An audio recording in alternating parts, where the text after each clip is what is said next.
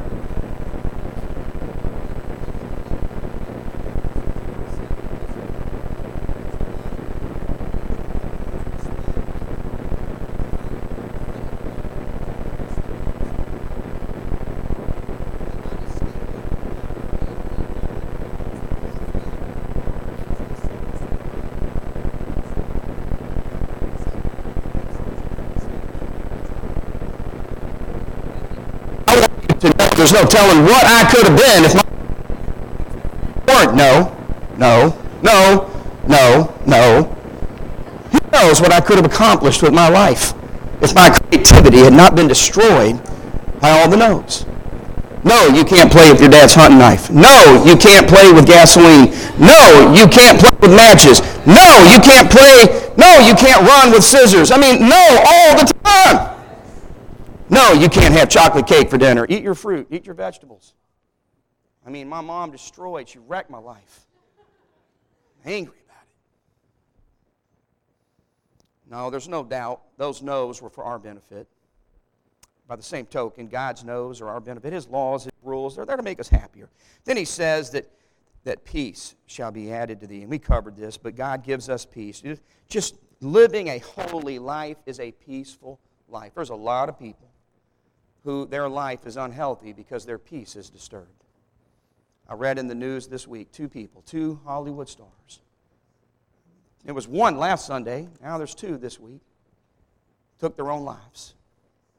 Shocking everybody, because if money could buy happiness, they would be the happiest peoples on the planet. And yet, privately, they were not happy. They had no peace. And I'm going to tell you something. If you want to read the book of Ecclesiastes, I want to encourage you to do so. The richest man who ever lived in the history of the world was also the same man that wrote the book of Proverbs. That man's name is Solomon. Solomon was Bill Gates rich, man. And I'm going to tell you something. He points out that there can be no joy outside of God's will. All these things that he had were never the source of his happiness. Where he only found peace, where he only found joy, where he only found contentment was in the knowledge that one day he'd be with God. That's the reality. And beloved, listen to me. If you're searching for joy and peace, get in the will of God. Now, let's look at the second benefit here. Look at verse number 3. It says, let not mercy and truth forsake thee. Bind them about thy neck. Write them upon the table of thine heart. So shalt thou find favor and good understanding in the sight of God and man. In verse 3 and 4, God gives us the benefit of being merciful and honest people. Did you catch that there in verse 3? He says, let not mercy and truth. Underline that word, mercy and truth. Let not mercy and truth forsake thee. Bind them about thy neck. Write them upon the table of thine heart. Now he gives the benefit there in verse 4. He tells what to do, that he tells you why to do it. So shalt thou find favor. What is favor? It's being liked above others. It's being trusted above others. It's having a reputation that stands out because you are outstanding. You have favor. There are people in our life that we will do things for that we would not do for other people. How many of you can think of people in your life that have favor with you? If they came to you and asked for something, you would consider it, you would do it for them, when everybody else you just simply say no to. How does a person find favor? Sometimes they're born into it. Sometimes it's simply because there are children. Or maybe it's a niece or a nephew or a brother-in-law or sister. Sometimes we do favor for people because we are related and somehow feel a responsibility. But there are many people that we have no obligation towards. We have no debt to pay back. We have no reason to help them except that they find favor in our life. We want to help them. Well, God says that if you are a person of mercy and honesty, you will find favor among man. So we see here benefit number 1, to being merciful and being an honest person. He says benefit number 1, you're going to be liked by men. You're going to find favor among men. You're going to be held in respect and honor. You're going to be held favorable among the people you share this planet with. I want you to join with me. Look at what else in Proverbs 22, verse 1. Turn over there quickly. I want you to get your pen and underline this verse. Notice what Solomon says concerning having favor among men, the value of it, the benefit of it. There's a great benefit in having favor among men. Great benefit. Now notice what is said here in verse 1. Are y'all with me this morning? Is everybody awake? Who says, preacher, you're preaching too loud? You're disturbing my nap. Nobody. Good. All right. I asked the teenagers, I preached at a youth conference Friday. I said, how many of you have ever heard me preach? And a bunch of them raised their hand. And I said, and how many of you can't believe you've got to listen to me again? And my own church kids, Demaya, Atara, Savannah, all of them raised their hand. Hurt me bad.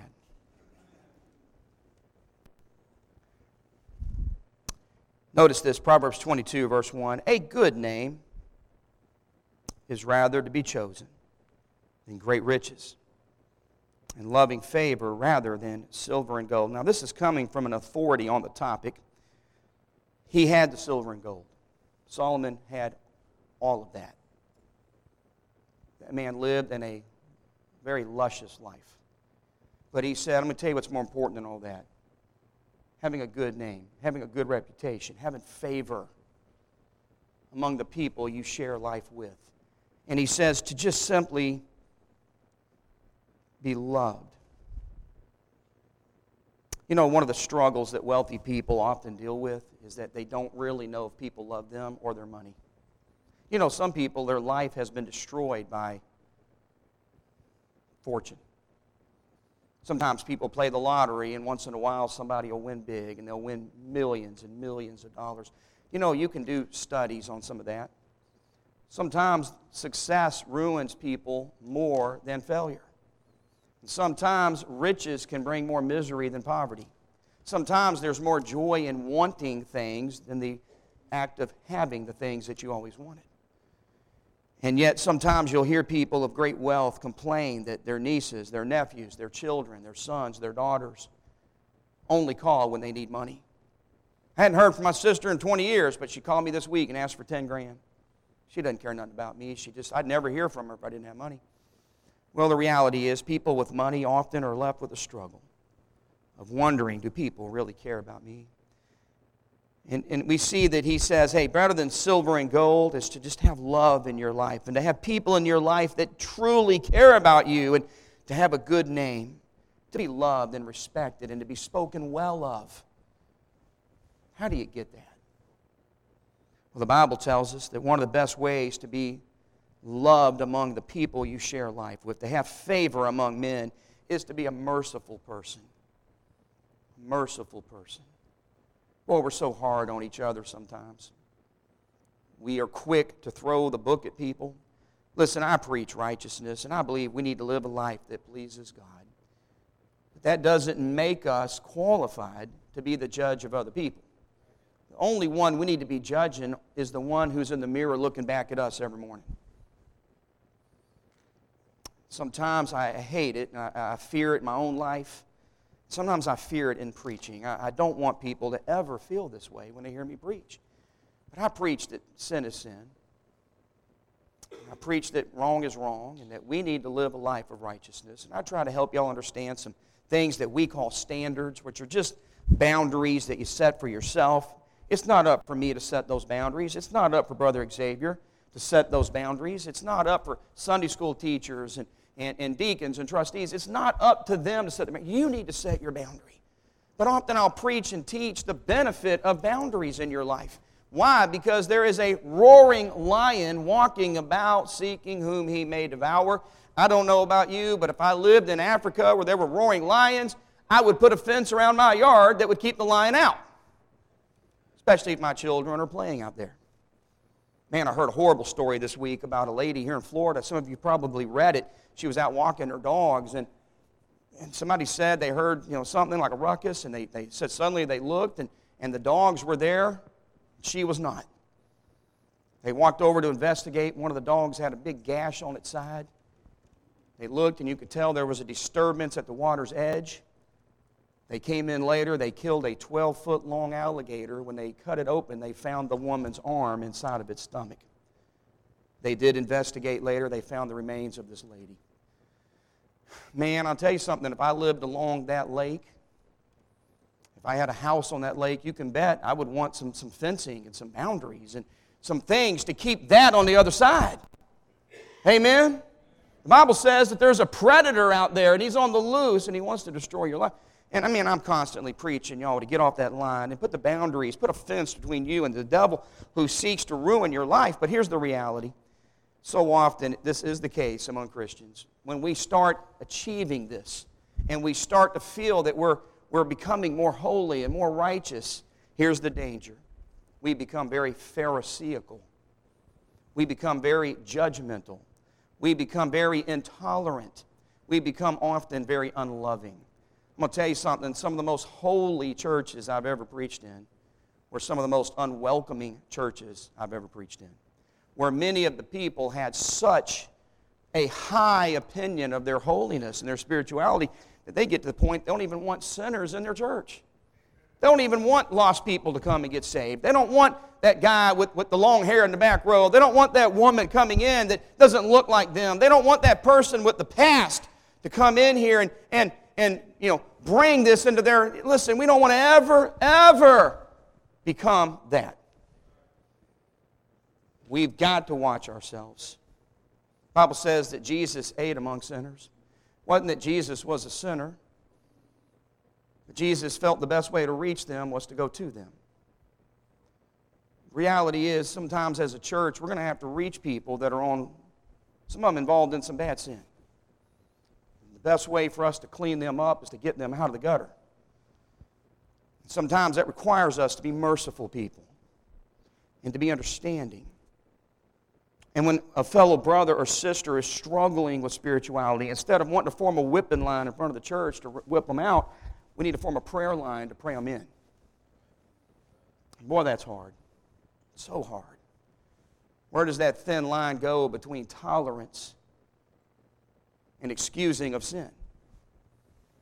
I feel that as long as I see people that are trying and they're struggling, but they're trying, and I see that tear in their eye and I see that bended knee in the altar, even though I may see that they struggle throughout the week with their spirituality as a pastor, when I'm watching them growing, maybe they're not what they should be, but listen, they sure weren't what they used to be. I love that man in the Bible who was blind and Jesus touched his eye. Rubbed a little dirt in his eye, amen? They all got with him and they said, "What in the world happened to you?" And he said, "I don't know." And he said, "Tell us what happened. I mean, we're hearing that this Jesus touched you, and that can't be true. That's a bunch of junk." And the Pharisees were gathered around. And they said, "Tell us what happened to you." And that old man looked up and said, "I don't know what to tell you. All I know is one thing. I was blind, but now I can see." Some of you are like that guy. The Lord got a hold of your life, rubbed a little dirt in your eye through preaching. You ever feel like I've rubbed some dirt in your face? Just got you and spit in your eye. You don't even think about it. He spit in dirt and rubbed it in the guy's eye, man. Some of you feel like I spit in your eye every week. Man, I feel like preacher just spat in my eye. Some of you, I literally have spat in your eye. You've sat on the front. Heather doesn't know it. She's new around here. This is the splash zone, you know. Good preacher. You ain't preaching if you ain't spitting sometimes, you know. And it usually can get about to the third. You notice that our church looks like a horseshoe? You notice that? You ever notice that there's hardly anybody here? That's because they've learned. They're wise. They say, "Man, I'm getting out of the splash zone here." She's like, "Man, I'm going to sit somewhere else next week." No, you're safe. Reality is, listen, I'm going to preach against sin, and I'm going to preach hard against sin, and I'm going to call sin, sin, I'm going to call it out, but I do not want you to ever be confused that preacher loves sinners. And that as a church, we want sinners to come here where they can get cleaned up. And we need to be merciful people. We need to be people of mercy. Mercy is one of the greatest trademarks of Christianity. Now, mercy, it's not weakness. It takes a lot of strength to be a merciful person. It's a lot easier to be spiteful and vengeful than it is to be merciful and forgiving. The stronger person is the merciful person. I love I had a preacher here the other day that preached for us, Brother Larry Branham, and he was in men's class, and he taught my men's class, and he said we use the word mercy and grace interchangeably a lot, but they're not the same word, and they obviously do not mean the same thing. Then he explained the difference. How many of you guys were in the room, you heard that? Wasn't that amazing, Brother Howard? Mercy and grace. Mercy is what God gives us when He forgave us. Mercy is whenever you don't give people what they deserve. So you ought to write that down. What is mercy? It's simply when you don't give them what they deserve. That's mercy. They deserve to lose my friendship, yeah, but the merciful person won't give them what they deserve. They deserve to be kicked out, yeah, they probably do, but the merciful church won't give them what they deserve if they're willing to repent and get right. That person hurt me. They don't deserve a relationship with me. I know. You can make your case, and you're probably right. They get what they deserve, that's what they'll get. The merciful person says, I'm not going to give them what they deserve. What is grace then? They're not the same thing. Mercy is when you don't get what you deserve. Here's what grace is then. Grace is when you get something that you don't deserve. Mercy is when you don't get what you do deserve, and grace is when you get something that you don't deserve. Not a one of us deserve heaven. That's God's grace. All of us deserve hell. That's God's mercy. Mercy says you're not going to hell, and grace says you get to go to heaven. Isn't that awesome? I love it. Love it. And I'm going to tell you something. It takes a lot of strength to be a graceful, merciful person. So why do it? Well, there's a benefit to it. Same reason I'm drinking apple cider vinegar in the morning. I feel like I just drank battery acid. Why we've got to do it? You'll find favor among men. You'll find favor among men. You'll have the good name, which is to be chosen above even riches, wealth. You'll be loved among your fellow people. It takes strength.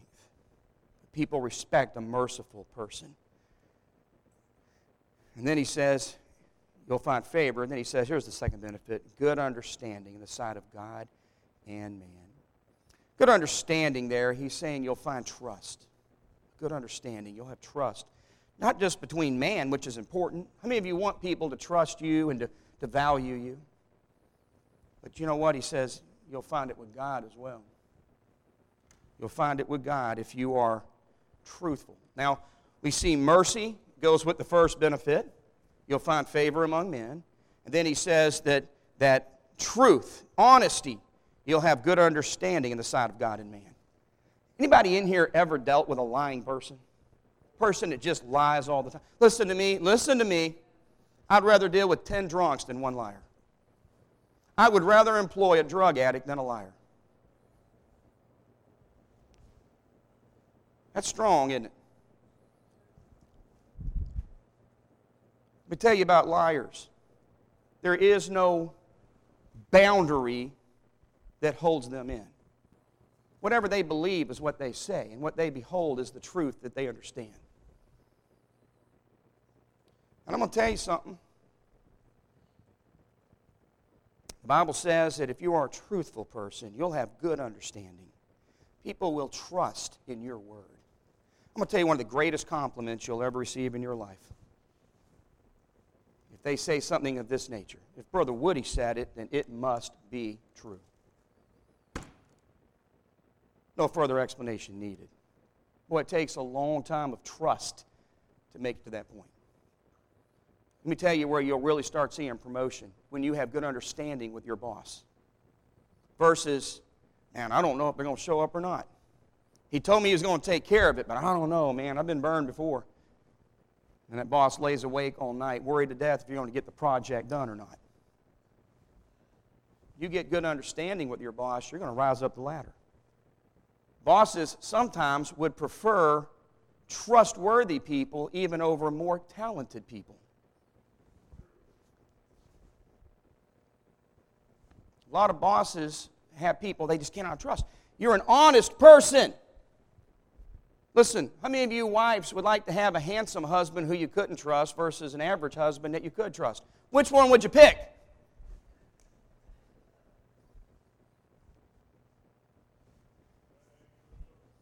Amen, Brother Woody. Reality is, you would choose to have the best friend be a poor, humble person who's trustworthy than a super rich person who you have no trust with. The Bible says that if you're merciful, you'll find good favor. People will, by the way, you know what I believe about mercy? I believe that when a man has showed himself to be merciful, he'll receive mercy. Well, I tell you something, man. You get up, you have kids. You know what you're hoping for? That people will handle your kids with mercy. You hope that. You hope that if something ever happens, as a pastor, I don't know, I have good preacher friends who have pastored churches that were very unmerciful, unkind churches. I mean, buddy, whipping lines would form quickly. And then all of a sudden, that pastor, one of his kids gets in trouble. And that pastor that often was so hard and so unmerciful and so just ready to throw the book at those church members, suddenly it's his teenage daughter that's in trouble. You know what he wants more than anything in the world? He wants people to just wrap their arms around her. Say, it's all right. We'll get through this. It's okay. God still loves you. We still love you. The last thing he wants is for them to be shunned and to be treated like they're now lepers and to be treated like they're unworthy. That they should cry unclean as they walk into the church. Now, I'm going to tell you something. The only way to have that is to be merciful to other people. And the Bible warns us that we need to be careful because sometimes while we're talking about the little speck in our neighbor's eye, you know what I'm saying? Sometimes we got a beam coming out of our own. I praise the Lord. You know, my three children, at this point in their life, they serve the Lord and haven't made me too upset. Amen. There was that time Savannah dropped my pizza. Horrible, horrible memory, wasn't it? And we were hungry. My wife had just given birth to Julian. It was on me to provide meals. So I did. I went to Little Caesars and bought pizza. It was late Sunday night. I was tired. I had an armload of stuff. And I said, Savannah, can you carry in this pizza? She carries it about 2 foot and drops it. And you know, Murphy's Law is always true with pizza. It could fall with the box lid staying shut.